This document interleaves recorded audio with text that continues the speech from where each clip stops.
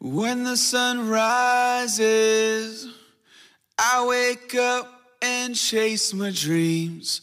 I won't regret when the sun sets, 'cause I live my life like I'm a beast. What up? You're listening to the Lifestyle Practice Podcast. Hey everybody, welcome to this week's podcast from the Lifestyle Practice. I'm Steve, and I'm here with the one and only Dr. Justin Short, or should I say the former Dr. Justin Short. Justin, what's happened for you this week? Still a doctor, Steve, but thank you for the confidence boost. It's pretty much Groundhog Day around here. Just taking things a day at a time like everyone else. Feeling like this is all a big hoax and being overdone. I turn on CNN, and when I feel like I'm going to die if I go get my mail, I turn on Fox. So between the two, I'm finding a good balance. And the world has no shortage of opinions, that's for sure. How about you? Yeah, I wish there was a good balance somewhere in between. But we're doing good. I've kind of I'm not trying to make people out there suffering feel bad, but I've kind of enjoyed more time at home. It's kind of cool. We've been doing emergencies in the morning at the dental office, and then sunny afternoons where we just get out and we go canoeing or biking. So far, we haven't run into viruses outside in the open air. So good. So far, it's been pretty nice. Give it time. Yeah. There's probably some article about Corona, like, it can fly through the air at 30 miles an hour and follow you somewhere or some new thing. I don't know. But we are excited to be with everyone this morning. I wanted to give a shout out to AgeOn20 on iTunes, who left us a review saying, "This is worth your time. This is actionable, life and business changing content from genuinely good guys." That's maybe a stretch there, but very kind of you. Probably just talking to me. Yeah, just one of the three. Their perspectives, advice, and tips are well thought out and clearly presented. Plus, they've got a few good jokes. Very accommodating there as well. Definitely worth your time. And if you are serious about personal development and structuring your business to set up your lifestyle, thank you, A. John, for leaving the review. And I'm glad you're finding some value in the content. Yep. Thanks, A. John. Actually, it's just A. John, but it's kind of like A. Ron. Anyways. I caught that reference. Hopefully today we can give you some more. I wanted to help listeners learn to make emergency appointments profitable today, since most dentists are only doing emergencies. So I thought the topic might be timely.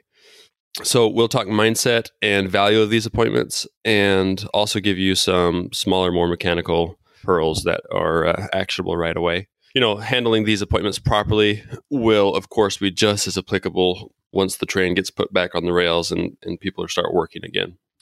So emergency patients, they need to be a priority in your practice. You give me a toothache versus a new patient with healthy teeth that is just looking to get established, I'll take the toothache any day. Rather than calling recalls or trying to get patients to come back in, or maybe you're paying for marketing to attract patients to your practice, an emergency patient is opposite. They're looking for you. And so you need to capitalize. This brings us the first point of this, and that is urgency. We need to make sure that we are finding a way to get patients in right away. A study was done on new patient phone calls, and guess what was the most asked question?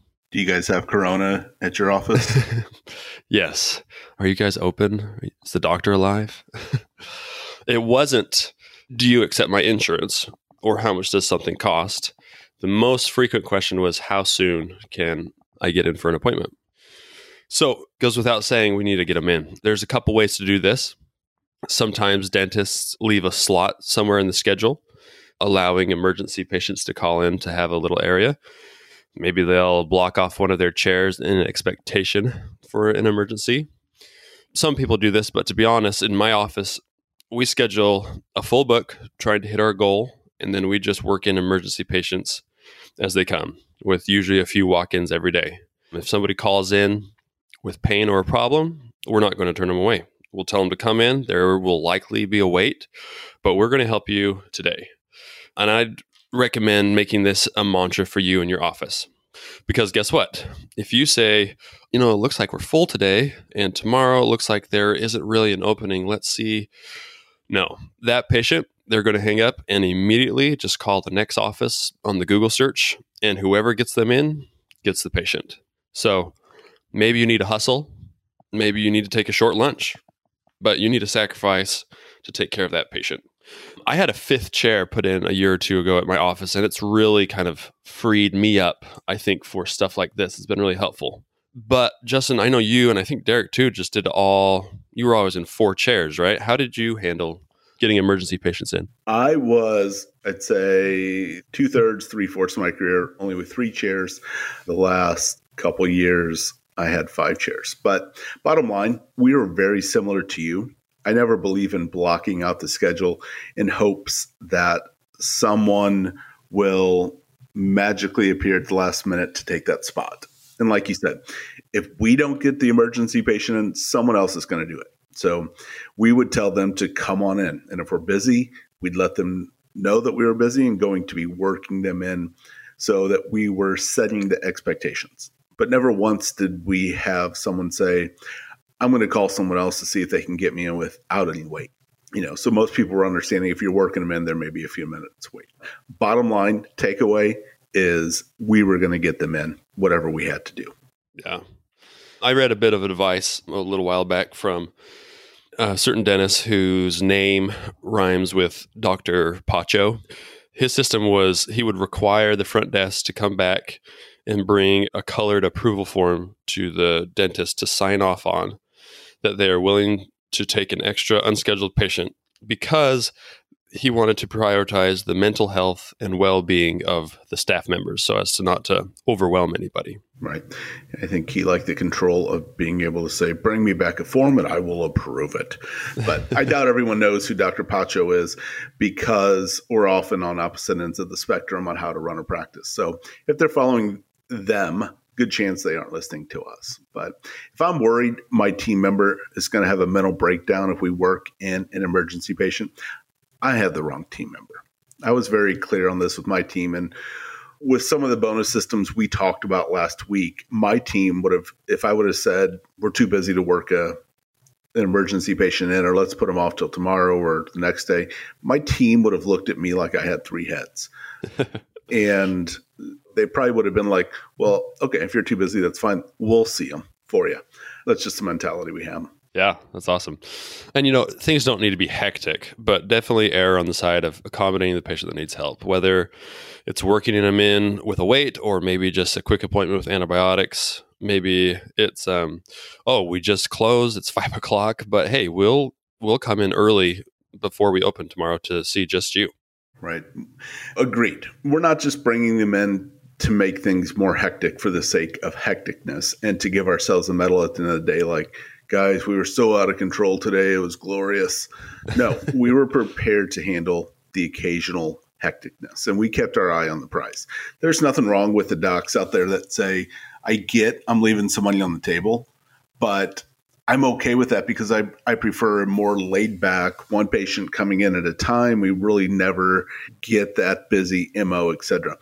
That doc has earned that right and paid their dues to call the shots like they want them. And that's fine. For me, or for us, if I was going to be at the office anyway, my focus was on providing excellent service and care to our patients and to stay as busy as I could to maximize profits while there, which in turn led to a schedule where I didn't have to be there a lot. There's not a right way or a wrong way, but I think you have to know what your lane is and be willing to own that lane. What I am against, or what I don't support, is deep down wanting to be very profitable in less time in the office, but not knowing how or having the skills to do that. So you have to try to convince yourself that you're a better dentist or that you're just one of those owners who prefers things more laid back and more chill. And be honest with yourself. Figure out what you want. And if you're not there currently, that's fine. But if you want it bad enough, you got to do whatever it is you need to do in order to get there. Yeah, definitely agree. I see a lot of that dentists who, in one post they're complaining about, something hard, not making enough or whatever. And then another post they're talking about not being too hectic or just practicing at your own pace, where if, like you said, you're being intentional about it, that's great, but don't make excuses and deceive yourself, because it's not doing yourself any favors for sure. Another problem, I think, or a mistake that dentists make for emergency patients is they're too narrow focused doing a limited exam. So I would recommend to diagnose as comprehensively as possible for these emergency patients. Let's say you did whatever it was necessary to get the patient in. Lots of dentists, they have this kind of hard set rule that you take one PA of the problem area and let's just do a limited exam on that one tooth.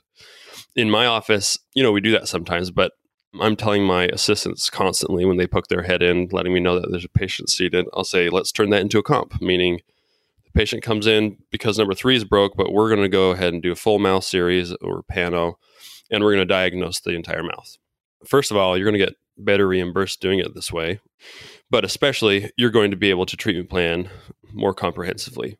So why? If only one tooth brought them in, it's important to understand the psychology behind an emergency patient. I think I've talked about this before, but as crazy as life is, most people don't take care of their health or other important things. They're just putting out fires. They're working hard at their job, trying to take care of their kids.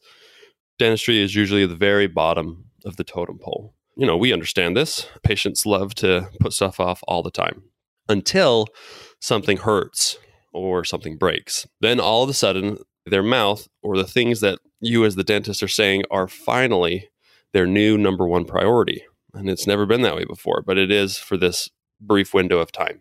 Now, I'm not trying to be opportunistic, but just stating the fact that you want to take advantage of this short window and help the patient accept and get what they need now while they're open to it. And I want to make sure everyone got that. Often, not always, but often, there are reasons why these people have gotten to this point where they have an emergency situation. It's not always because they have no money or don't care about their teeth. Often it's just that they're busy. I'm this way with my car. I hate taking the time to take my car in for a checkup or oil change and all that crap.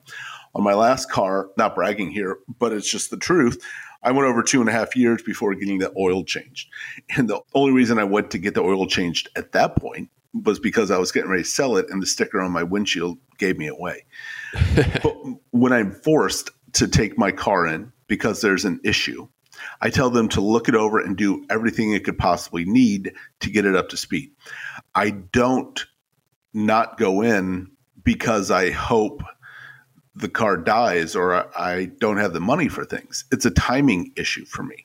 And it's the same for a lot of these patients. And my next point to add, what you were saying also, we're not being opportunistic. Our goal should be to get every patient that comes into our office as healthy as they will let us. If they have other work that needs to be done, then it's our duty to do our best to get them at least aware of the other issues they have. Sometimes they will do it, sometimes they won't. And that's not our problem or our job to accept treatment for them. Our job is to at least inform them so they're aware and they can make their best decisions. That being said, you always have to let them feel that their biggest priority is your biggest priority.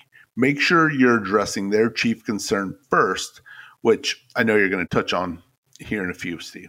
Yeah, for sure. Focus on what their main problem is. The cool thing, though, is lots of people, when they share their main problem, they'll say stuff like, oh, I really need to get my mouth fixed up, or I haven't been taking care of things. I needed to really get this done, turn things around. So don't ignore everything else except broken 3. Make a plan to get their whole mouth fixed as they're finally open to spending money on their dental care, and then start by fixing number 3, for example. It's funny, my largest cases, they've all come from emergency patients who had something happen to one tooth, but that brings them in and they're in the mindset to commit to fix everything else. So that's something to keep in mind there. And then the last point is, obviously, you want to increase the production of that very emergency appointment. So let's say you treatment plan comprehensively where you're able to, and now it's time to address their chief complaint. The first thing is you want to do as much as possible. So not just broken number 3, but you're looking at number 2 and number 4, everything in the quadrant. Derek and I did a podcast on same-day treatment a couple months back that really delves into doing more per appointment and more same-day dentistry. So I'd really recommend listening to that. But next, I would recommend, if you aren't able to do most extractions and root canals, to go ahead and expand your clinical set to feel confident and efficient in at least almost all extractions and some endo. We don't talk a ton of clinical here, but I think this can make a big difference for you, as so many emergency appointments require this. And if you're not doing them, you're really kind of just triaging profitable procedures for specialists, and you're leaving a lot on the table, especially if you think about the long-term opportunity lost from this. The clinical gunners out there listening really know this very well, but for the rest of us, I would recommend step up your game here. So extractions and endo. If you're doing extractions, I would say just get in the regular habit of including bone grafts in your treatment plan. You don't have to get fancy. In my office, I mostly just use Osteogen plugs. They're like $25. Most insurance's allowable fee, even if you're in network, is like at least $150 plus for socket preservation. And it takes like 2 seconds. You literally just stuff it in the extraction site, and it works really well for 4 or 3 wall defects. You don't even usually need a membrane. So that's one way to increase the profitability of your quick emergency procedure there. This one is sweeter. So if you want to go Grant Cardone style and really 10x this, present and place immediate implants. So your $200 extraction just went 10x to $2,000. Although, in my office, it's more like $100, just went to $1,000 for the implant. But you get the idea. You'll have a much higher case acceptance of placing implants if you do them at the time of the extraction. It avoids the extra surgery, getting numb again, coming back again for the patient. And like we mentioned earlier, the patient is open to treatment now, but they'll likely put dentistry on the back burner. So if you're comfortable and you have the skill set, I would definitely recommend placing immediate implants, especially in all premolar areas. They're just kind of slam dunk cases. If a tooth needs endo and you're a CEREC master like Justin is, I would recommend, if I had a CEREC, to go ahead and prep the tooth and scan for a crown first, and then do the endo while the crown is milling. So you're maximizing your time and you're minimizing the number of appointments for that needed treatment. So there's a couple low-level ideas of how you can make these appointments and procedures more profitable right away. We share a lot more in the Academy course, but hopefully this is something you can implement right now. Yeah. And going off what Steve said, I'm sure there's some of you out there that don't place implants, or when he started talking about that, maybe he said like, yeah, right, like I'm going to be able to do that. Maybe you can, maybe you can't, but you can do something. Most all of us have areas to improve in this. So maybe you don't go straight for the grand slam, but you're finding something you can do to make your emergency appointments more profitable. That's what we're going for. Moving on, along the lines of maximizing the emergency appointment, there are a few additional things I want to address. When I had a new emergency patient in, I'm thinking, I don't just want this appetizer appointment. I want the whole thing. I want their family in here. I want their friends in my office. I want their friends' friends in my office. So I'm always looking to turn these emergency patients into long-term patients for it to lead to other patients. And how do we do this? Well, first, if it's true, which it usually is, I'm telling them we're going to fix their problem or maybe a couple problems today, but they should really consider getting set up for a new patient cleaning appointment. Next, we're going to ask them for a review. We got you in, we fixed your problem. If you're happy with our service, we'd really appreciate it if you'd leave us a 5-star Google review. Next, when they're checking out, we're going to ask them if they have any family members who are also due for a cleaning appointment, so we may be able to get them scheduled also. So there's a whole line of things going through my mind as this one patient comes in for one problem or one broken tooth. First, it's how can we take care of this immediate problem for them and make them happy. That's the first thing going through my mind. Then I'm going into, my mind is automatically jumping. Are they open to a more comprehensive exam today? Like Steve mentioned originally. Even if not, if the x-ray we got of the one tooth they came in for shows something on the adjacent teeth, would they at least like to get those things fixed while that tooth is numb? Next, would they like to get set up for a new patient cleaning, which they are due for in most cases? And then, if they're happy with us, would they leave us a review? Next, does anyone else they know need a cleaning, or is anyone else they know having issues? Those are the kind of things, when you kind of had that flow chart in your head. Like for me, it just got subconscious, where emergency patient comes in, I'm addressing their issue, I'm moving on to this, then I move on to that, then I move on to that. So I've got this trickle down effect of 4 or 5 different things. That kind of mindset is what ultimately, in the long run, is going to separate the men and women from the boys and girls. Anyone, or most anyone, can see an emergency patient and take out a loose number 30 and never see that patient again.